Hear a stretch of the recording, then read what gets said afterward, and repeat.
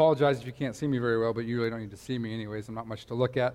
But if I stood up there today, I would either ruin all the decorations or trip and fall. And I can't stand at a pulpit. It makes me nervous. So we're down here.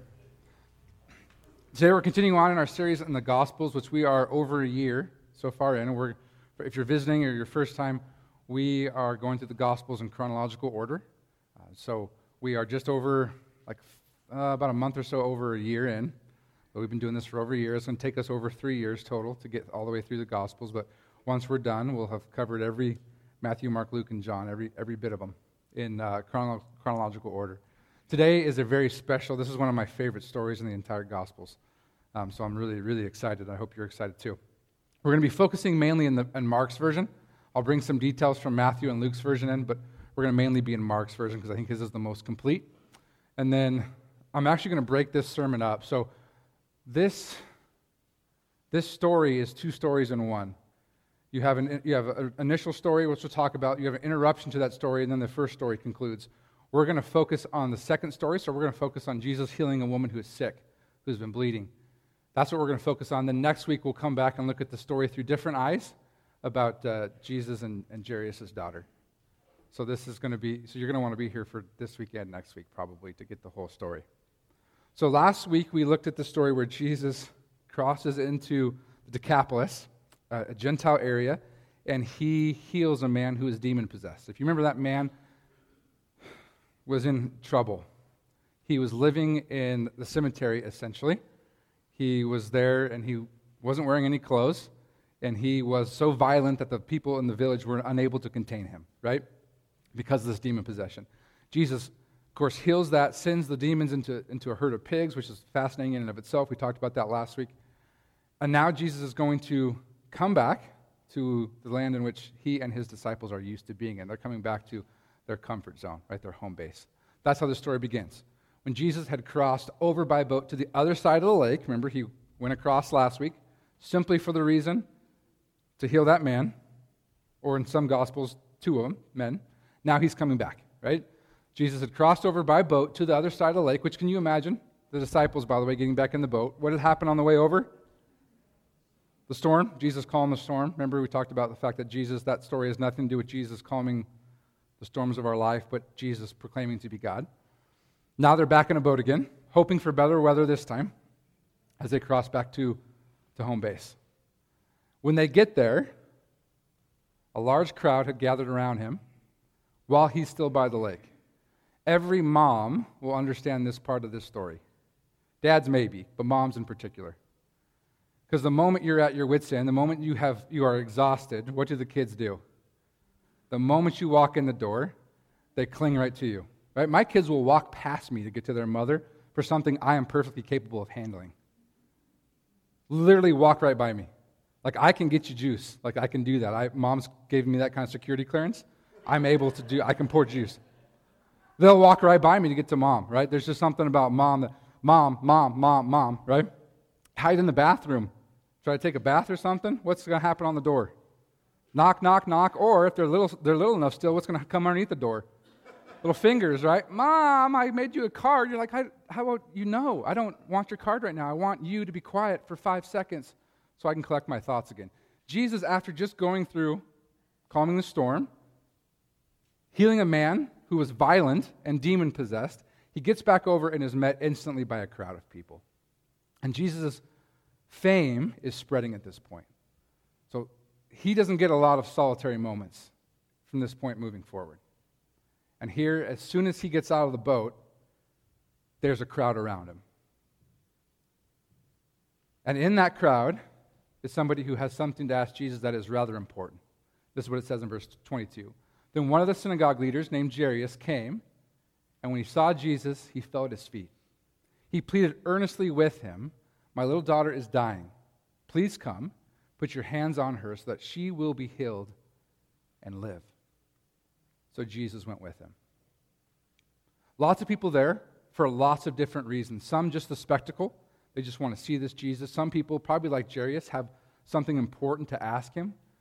We can make the argument that no one has something as important, though, as Jairus does. As his daughter, who we learn from a different gospel is 12 years old, is dying. And his belief is that if Jesus can get to her in time, she'll live. This is an emergency. Right? This is, you hit 911. Jesus, I need you here, and I need you here right now. So just remember that, because the story that we're going to focus on today is in the midst of this. This is the context of it. Jesus is going to Jairus' home for something that is really, really important. Okay? So Jesus is going, and the crowd is, of course, traveling with him. A large crowd followed and pressed around him, and a woman was there who had been subject to bleeding for 12 years.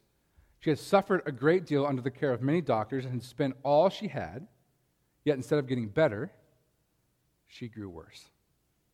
So in the crowd isn't just Jairus who needs something from Jesus. We have this woman who is unnamed, who has been bleeding for 12 years. Most likely, menstrual bleeding. We don't know for sure, but most likely. Now, I know our world's a little crazy, but I'm a male. I have never had a period. That's just a fact. I know there are some people in our world who don't believe that, but that is, in fact, a fact.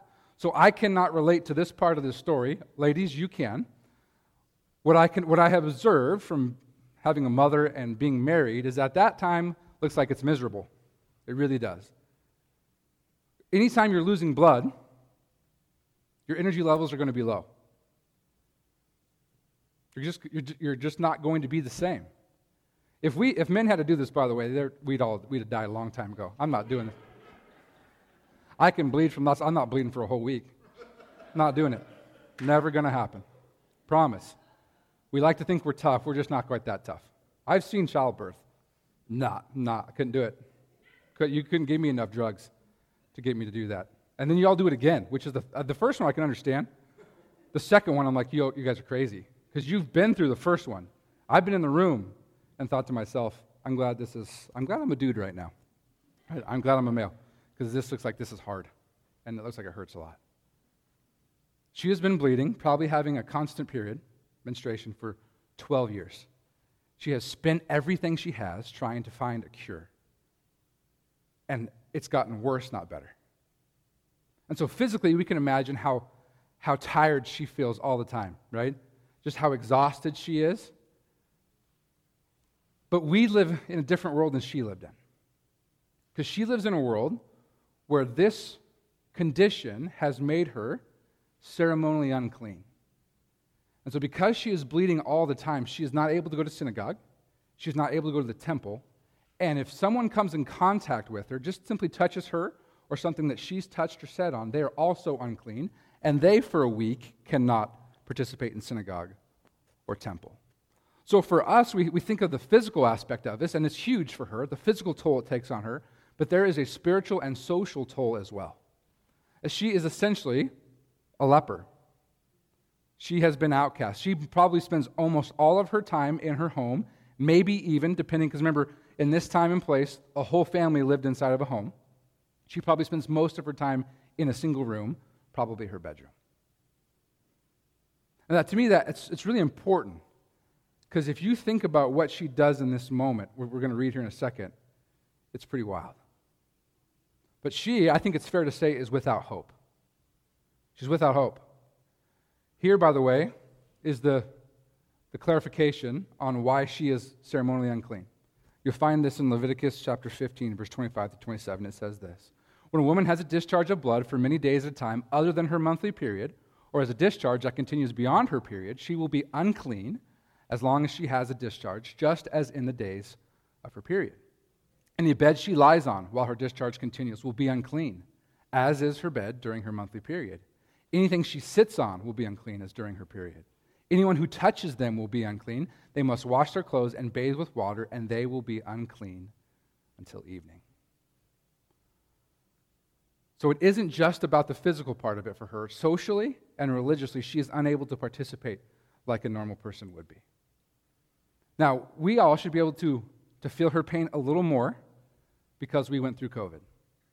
And we did not spend 12 years locked up in a room. We spent like a couple weeks. And I don't know about how that was for you, but that was pretty miserable. I don't think of myself as a very social person. Apparently I am. Because about after 10 days, I thought to myself, this is dumb. I need to go see people. So I just go to the grocery store and walk around. She has done this for 12 years. So if you can imagine the toll that takes on a human being for 12 years, and we don't know how old she is. This could have happened from her first period on, or this could have developed later on in her life. No idea how old she is. All we know is for 12 years she has been isolated, alone, unable to participate in social events. She can't go somewhere because if she bumps into somebody or they bump into her, she has to then explain to them that they are now unclean and have to go through a whole process. She's hopeless until she hears about someone really, really special. When she heard about Jesus, she came up behind him in the crowd and touched his cloak because she thought, if I just touch his clothes, I will be healed. Immediately, her bleeding stopped and she felt in her body that she was freed from her suffering. So as Jesus is going to an emergency, remember Jairus' 12-year-old daughter is dying, this woman is able to get through the crowd to Jesus and touches his cloak. Matthew's version and Luke's version add a detail that's really important for us. This is Matthew 9:20. Just then, a woman who had been subject to bleeding for 12 years came up behind him and touched the edge of his cloak. Luke tells us she came up behind him and touched the edge of his cloak, and immediately her bleeding stopped. This is important because on the edge of the cloak that Jesus is wearing is something very powerful. Very important to Jewish people to this day, by the way. It comes from Numbers chapter 15. It says this, "The Lord said to Moses, speak to the Israelites and say to them, throughout the generations to come, you are to make tassels on the corners of your garments with a blue cord on each tassel. You will have these tassels to look at, and so you will remember all the commands of the Lord, that you may obey them and not prostitute yourselves by chasing after the lusts of your own hearts and eyes. Then you will remember to obey all my commands and will be consecrated to your God. I am the Lord your God who brought you out of Egypt to be your God. I am the Lord your God." The book of Numbers, we hear that on the four corners of garment, you can think of it kind of like a poncho almost, right? That Jewish men are wearing in the first century. On every corner is to be a tassel with a blue cord in each tassel. And that tassel is there as a visual reminder, because God knew we're prone to forget, of the law, of obedience. Jewish people on their prayer shawls to this day, by the way, have these tassels. I'm going to have a picture for them of you in just a second. There's an up-close picture of this tassel, and you can see the tassel right here on this prayer shawl. That's a Jewish man at the Wailing Wall. See the tassel hanging down here? When Matthew and Luke tell us that she touches the edge of his garment, this is what she's touching.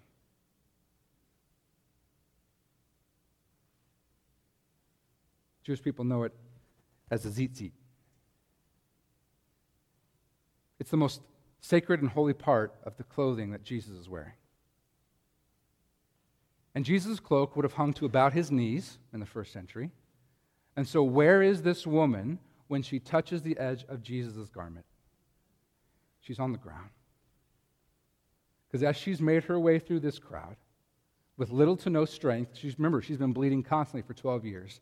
She, at some point, is knocked to the ground in the midst of this crowd.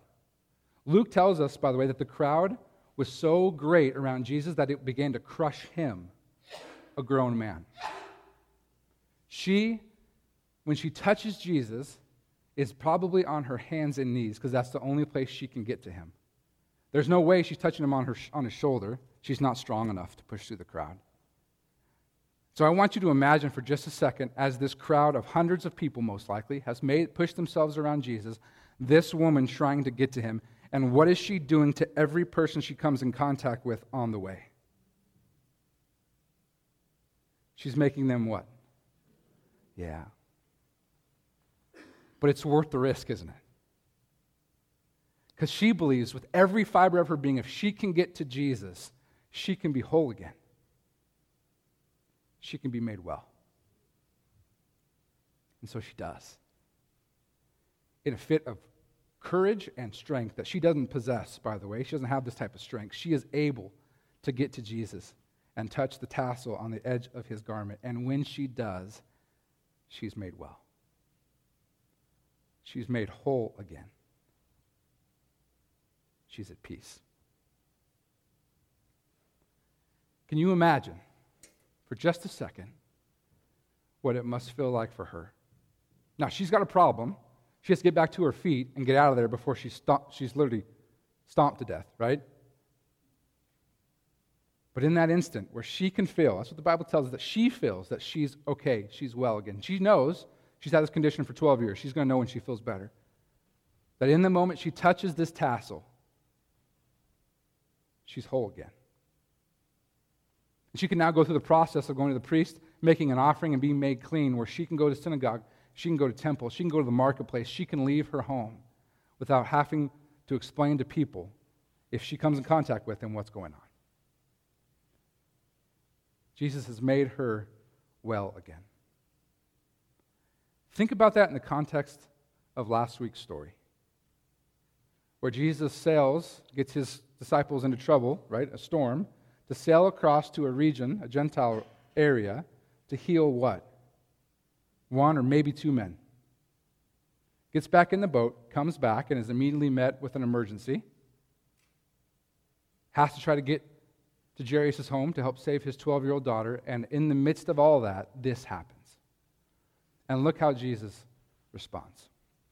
At once, Jesus realized that power had gone out from him. He turned around in the crowd and asked, "Who touched my clothes?"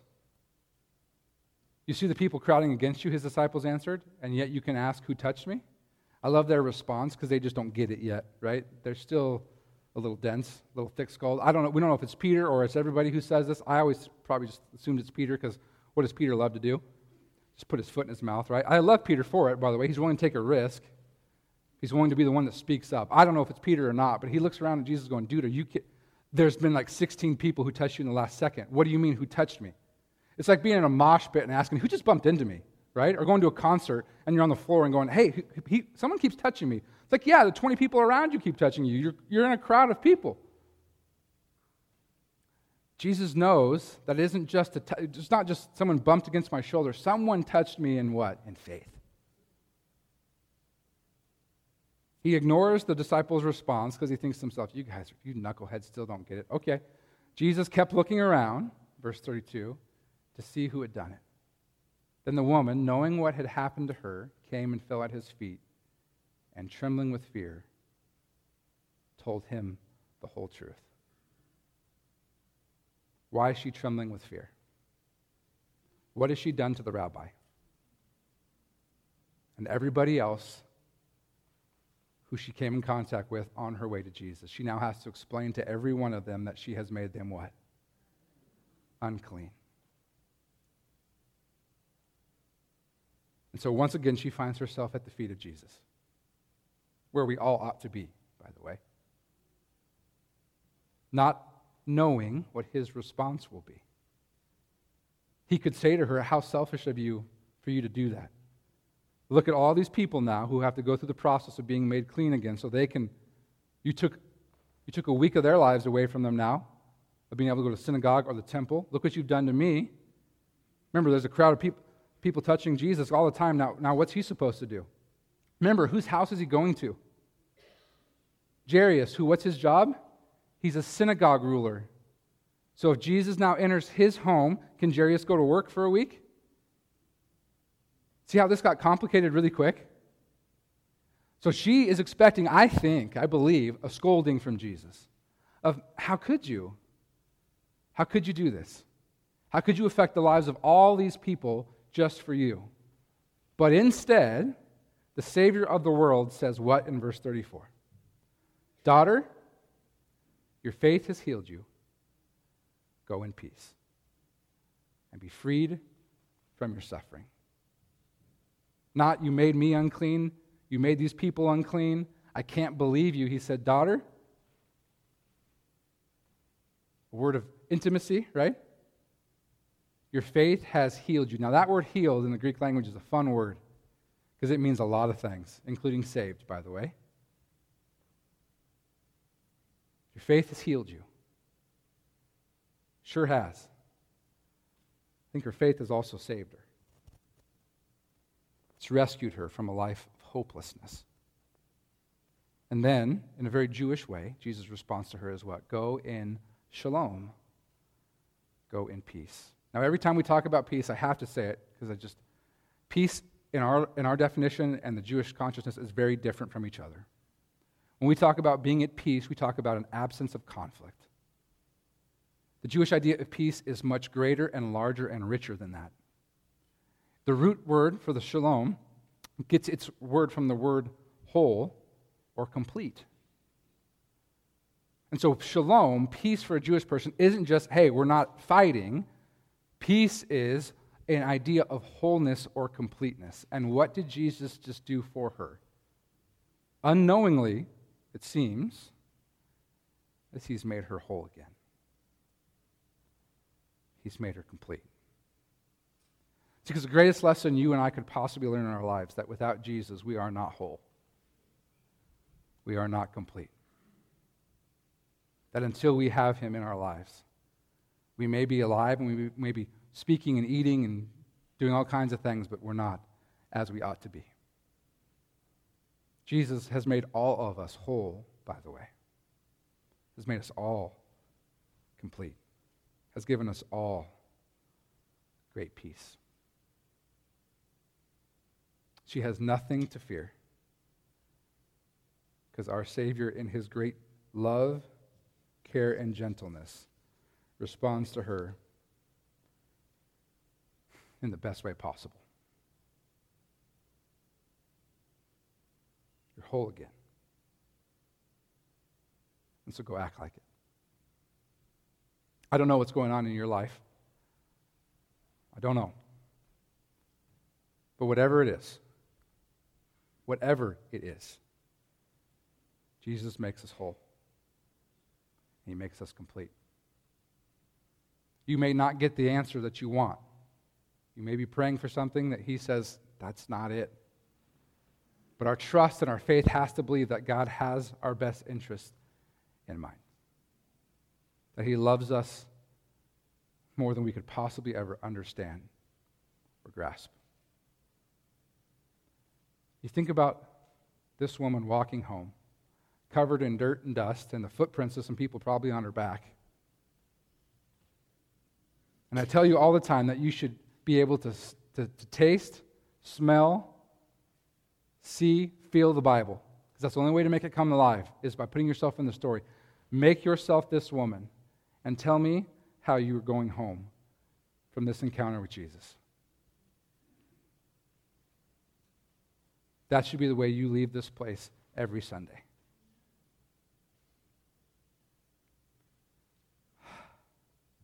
It's going to be okay. It's going to be okay. The only way we can do that is because we're a family. And so we encourage, and we're there, and we support each other through whatever it is life is thrown our way. But every week when you leave this place, my hope is that you go, it's going to be okay. We're going to be all right. Because you are. Because you have him.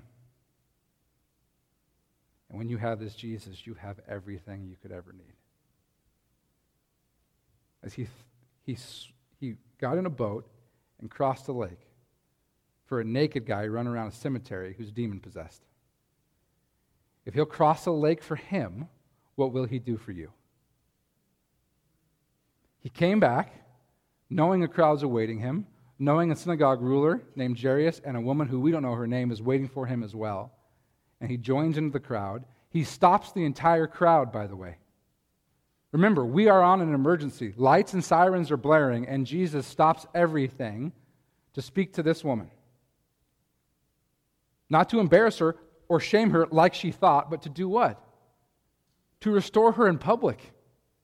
The place where she has not been able to go for 12 years, to be around other people. Jesus stops a crowd as a little girl is dying because this woman needs to know it's okay. That if she just slinks away and is healed, she isn't completely restored, is she? She needs to know that it's okay, that what she just did is all right with the Savior. That she should bear no shame for wading through that crowd to get to Jesus, because that's what the whole crowd should be trying to do. It's what we should be trying to do. So as you leave this place today, whether you get to do it on your feet or on your hands and knees, crawl towards this Jesus with everything you have, because he's our hope and our future. Let's pray. Our Father in heaven, we thank you for the story of a woman we do not know her name, but a story of great faith. God, we can only imagine how weak she was as she tried to get herself to this Jesus through this crowd that is literally, Luke tells us, crushing him. With little strength, physical strength, and scared to death that someone might find out that she's unclean, she makes her way to Jesus on hands and knees. She reaches out in faith to touch the edge of his garment, the tassel that is hanging down just below his knee. And when she does, everything changes. God, we are so grateful that this story has been preserved for us so we can read about the faith of this unknown woman that one day we'll get to meet in heaven, shake her hand, and ask her every detail about this story. What an honor and a privilege it is, God, to open up your word today and to receive a message of healing, of faith, of what it looks like to love you with everything we have. And so, God, would you help us to be like this woman? God, when we are running low on hope, we're not quite sure what to do next. When the world is kicking us time and time again, help us to get to you no matter what. Help us put our pride aside, God. We often think we can handle it ourselves. I got this one. I don't need to bother God with this. Help us to put all that aside and come to you, because you are where we find healing and strength. Because you and you alone are our Savior. So, Father, we thank you for the great love that Jesus showed to this woman. We're thankful for the great love he shows to us.